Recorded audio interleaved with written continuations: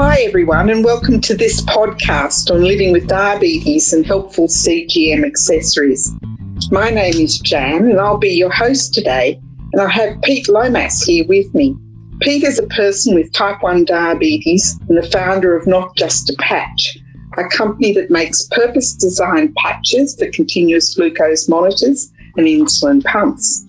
With a career in healthcare and health information management, specialised pharmaceuticals, healthcare technology and hospital performance consulting roles prior to launching into self-employment. Pete is passionate about making better patches for CGMs now and playing a small role in improving the lives of people with diabetes. So hello, Pete, and thank you for being here today. How are you? I'm really well, Jan. It's really nice to be here. And when you run through my kind of career history, it makes me feel a bit old, but that's no problem. How are you? I'm good, and I'm old anyway, so that's all right. We'll be fine. Okay, we might get on with the first question if that's all right. As I mentioned, today we'll be discussing your experience living with diabetes and some of the devices and accessories that help improve your quality of life. And I'm wondering if you could tell us perhaps a bit about your diabetes diagnosis and your experience in living with diabetes. Yeah, I'd be happy to, Jan. So what am I? I'm 46 years old now. I was 30 years old when I was diagnosed, and I was living in London at the time. And I talk to people all the time about their, we have a podcast as well at Not Just a Patch. So I talk to people all the time asking them about their diagnosis, and it's always the same things, isn't it?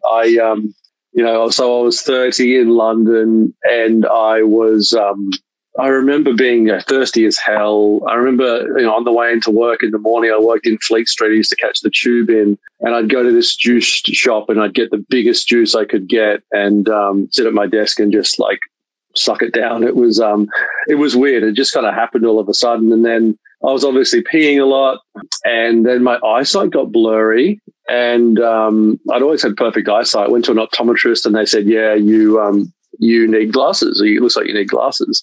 And so that was kind of that. And I was having a conversation with a mate of mine back in Australia, and I was running through the symptoms with him, and I was saying, I've got this and this and this. And he's like, well, you've either got rabies or diabetes. Then obviously we had a chuckle. I went into Boots, and you could get an off-the-shelf test kit for diabetes. I tested myself, and it was just, the reading was just like off the charts. It didn't register. It was too high.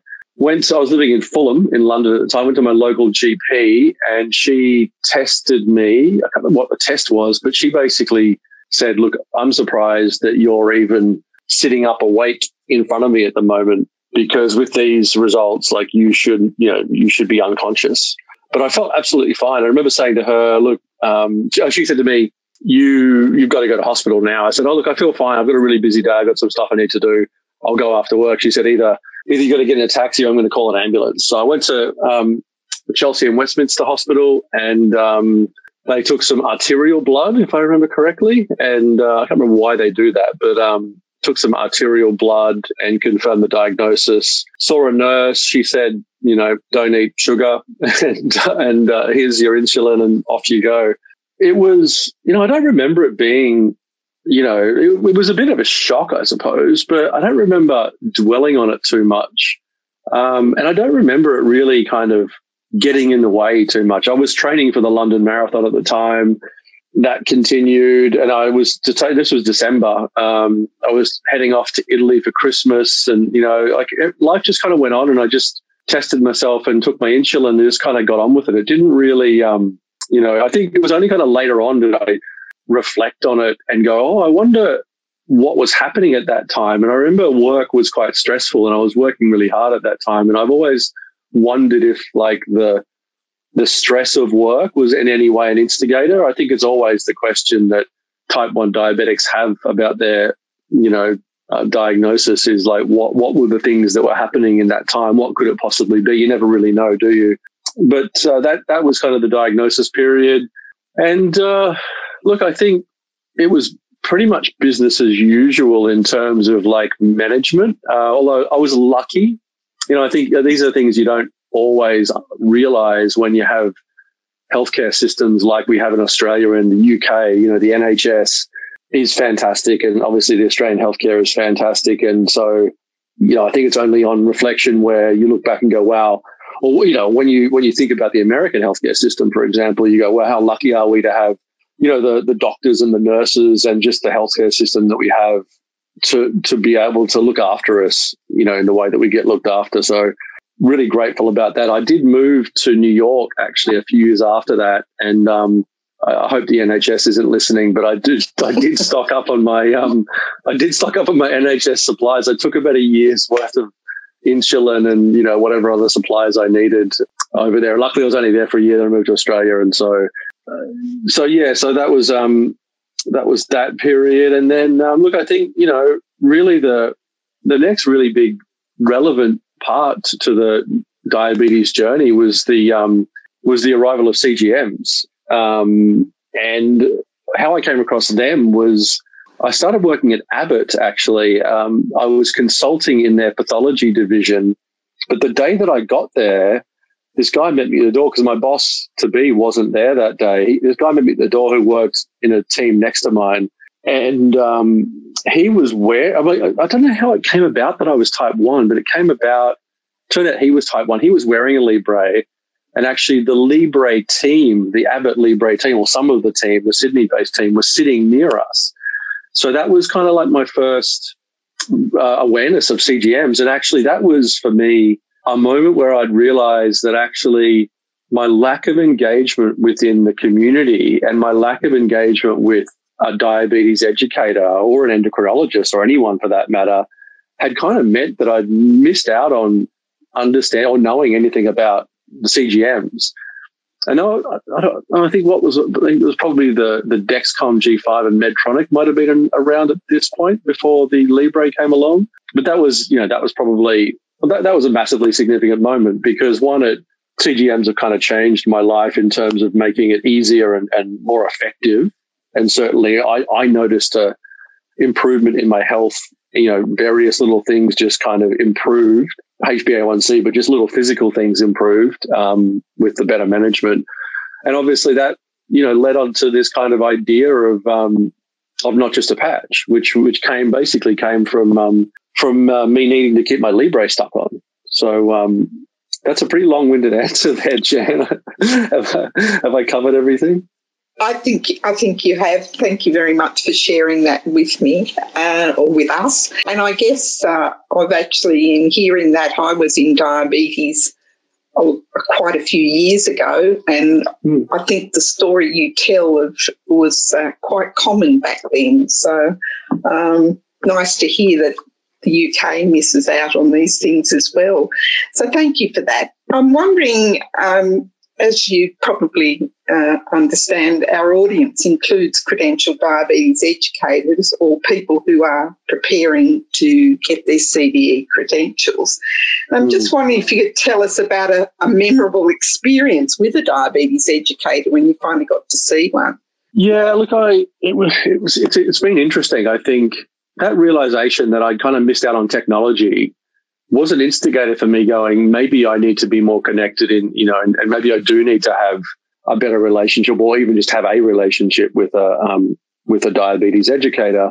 And I'm trying to remember how I met. So Jane Overland, I'll give a shout out to Jane Overland. I don't know if you know her, Jan, but she's a pretty... I do indeed. You do, yeah. I used to work with her.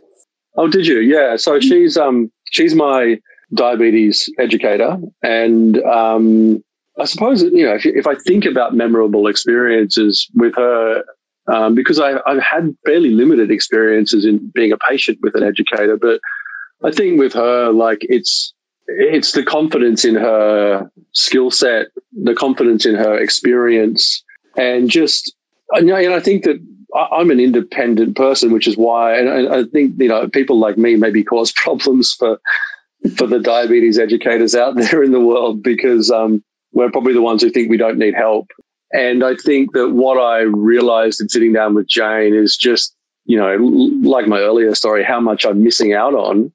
and how much, understanding I think exists within the diabetes educator world. I mean, the likes of Jane and all of your colleagues are out there, day to day talking with all sorts of different people with diabetes and, in a sense, collating all of this knowledge, which they can then impart. And, that was what I'd been missing out on. So I think that the memorable experience was just those first few sessions where I sat down and realized how useful and valuable actually having the support of someone with that amount of knowledge and experience to help me navigate and, to help me know what's coming up with technology and, to give me insight into little things that I don't necessarily understand with regards to managing my diagnosis. And I think that's a challenge for you guys is, again, independent people and, diabetics. I think that they, certainly there's,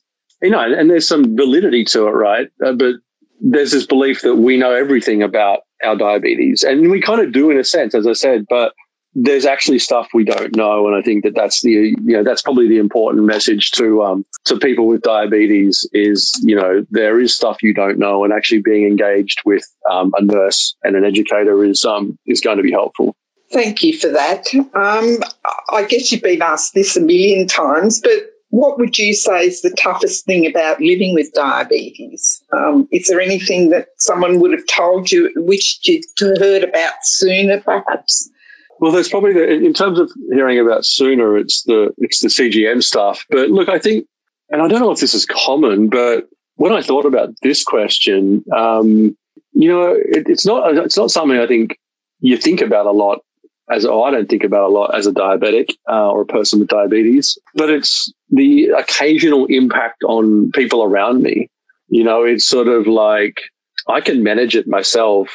And, usually I just like to be kind of left to my own devices to look after myself. But, there's occasions when you need help, right? Like whether it's that random hypo moment. And, I've only had one, proper serious, grand mal seizure type hypo in my life, luckily. But it's then go to hospital and your friend have to come and see you and help you out, or, whether it's asking, your wife to, run down the street to the shop to get you some jelly beans, or whether you're, with a group of friends or with someone who doesn't know you've got diabetes and you have to say, hey, I've got a bit of a problem at the moment. I might come across a little bit weird, just letting you know. Or whether you have to walk into a shop and say, hey, I need some sugar and I don't have any money. Can you help me out?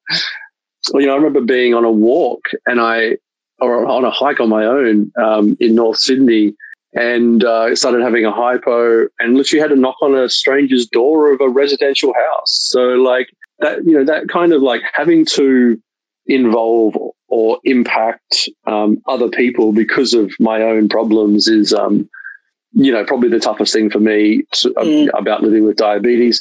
And then, there's also thinking about the fact that, the average age of a type 1 diabetic, I don't know exactly what it is, but I imagine it's a few years younger than the average population. So those thoughts cross my mind, not too much, but occasionally. Sure. Thank you for those thoughts. As we mentioned earlier, you created and own a company called Not Just a Patch. Love the name.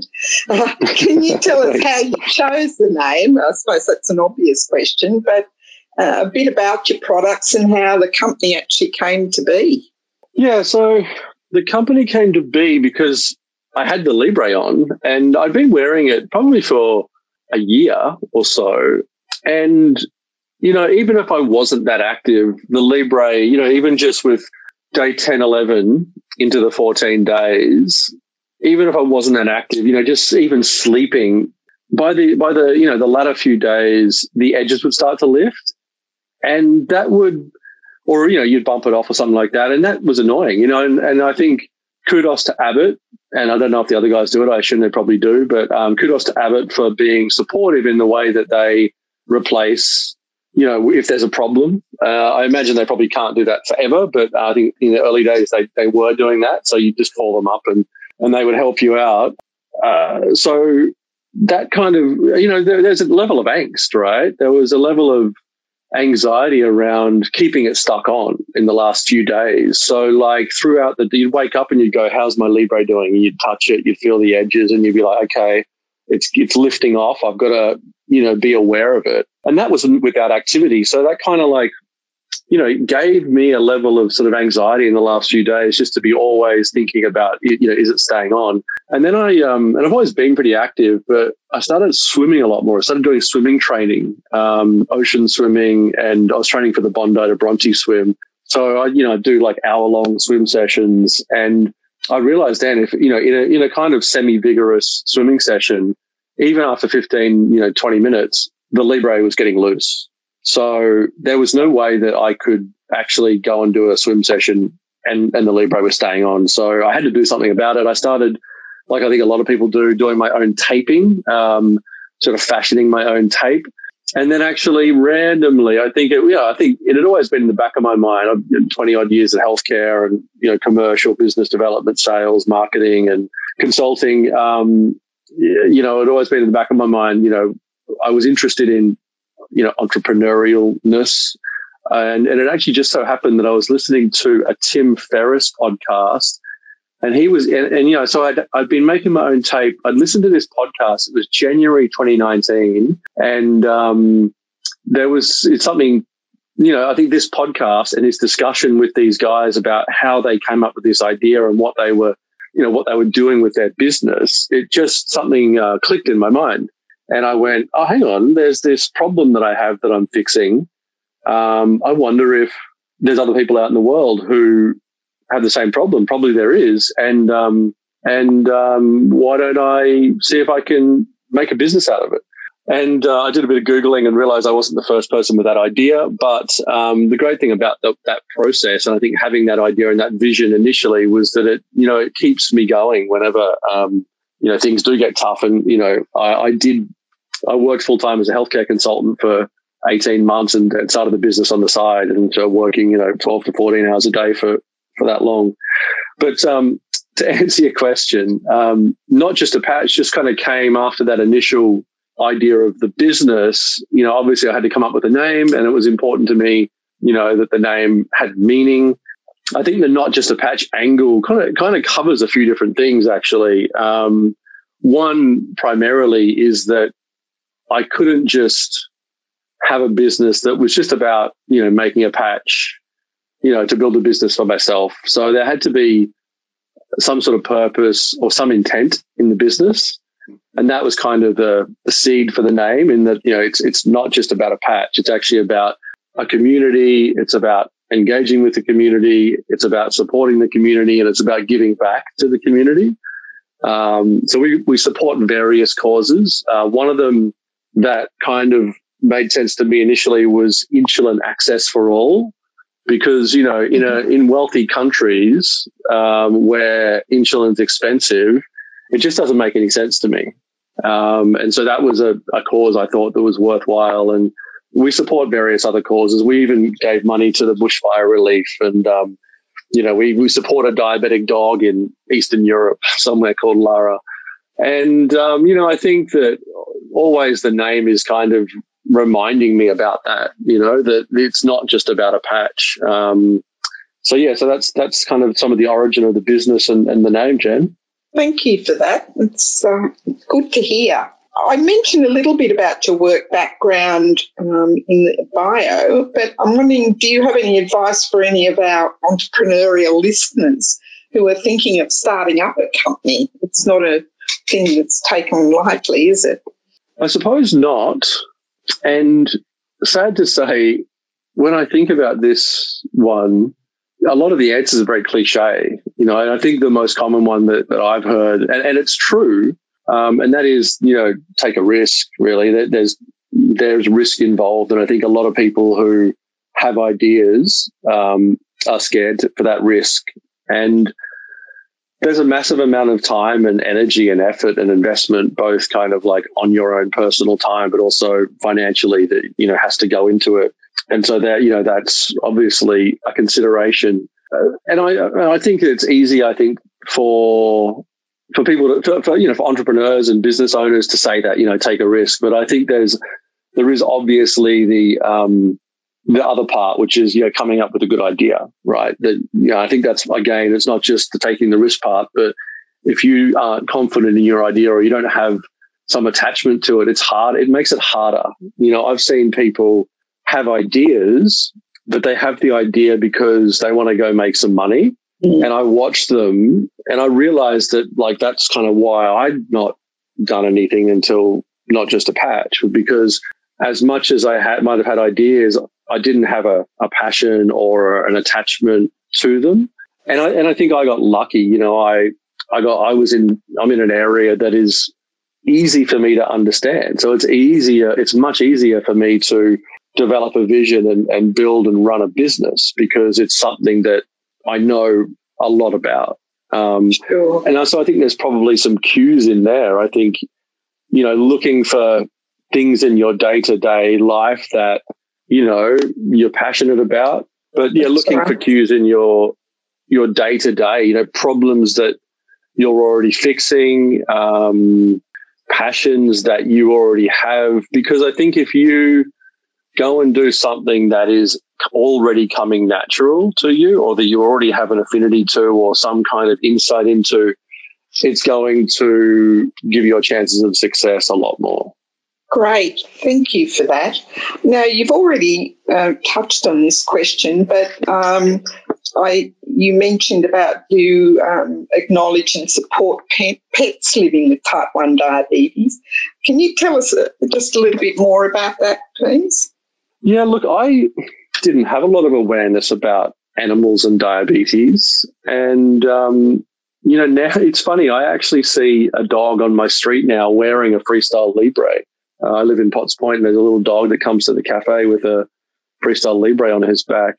And look, I think, and I've got a dog now. I've had a little pup, Hank, the schnoodle, for 12 months, and I'm completely head over heels for him. And I've always been an animal lover. And so I think, again, like back to the story about starting the business, I wanted to, it's the great, one of the great things about having a business is you can do what you want. You can have ideas and you can instigate them. And so I think this whole pet thing and with Lara, the German Shepherd, we were approached by her owner, we came across her somewhere anyway. And her owner doesn't have a lot of financial support. Obviously, there's no costs covered, from where she lives for looking after the diabetes supplies that are needed to look after Lara. So she was asking for help, and so we give a monthly financial support to Lara to help her manage the costs, and we also promote her through our social media, suggesting that if people can spare a few dollars to go and send some over just to support her. So look, it's really just to bring a bit of extra awareness and just have a bit of fun and realize it's not just humans that have to deal with diabetes. Sure. Thank you for that.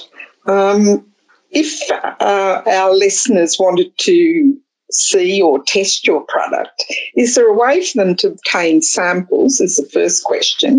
And also, are there any discount codes for people living with diabetes to access just patches? It's just a patch. I know. There's no other way to do it.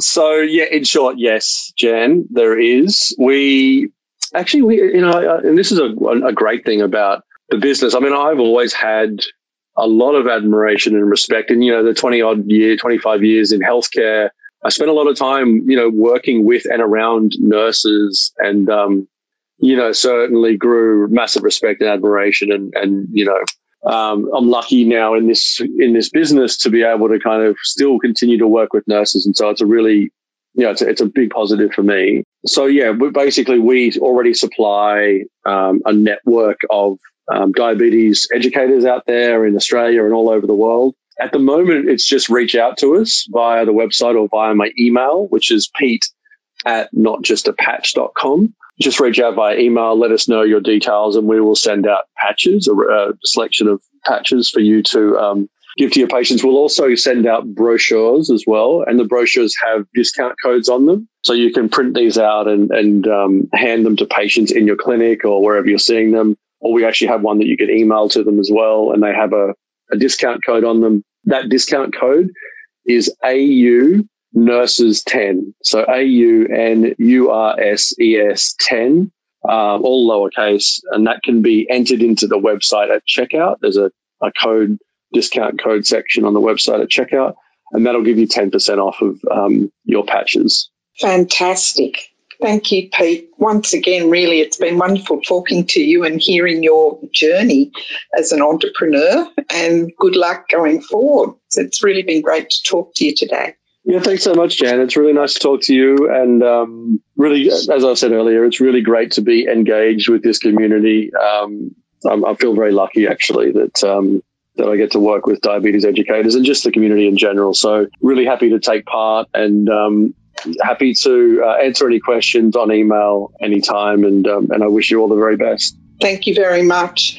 And thank you for taking the time to listen to this podcast. To obtain CPD credit for the podcast, please go to the ADEA Learning Management System at learning.adea.com.au and complete a feedback or an evaluation. So until next time, goodbye. Thank you.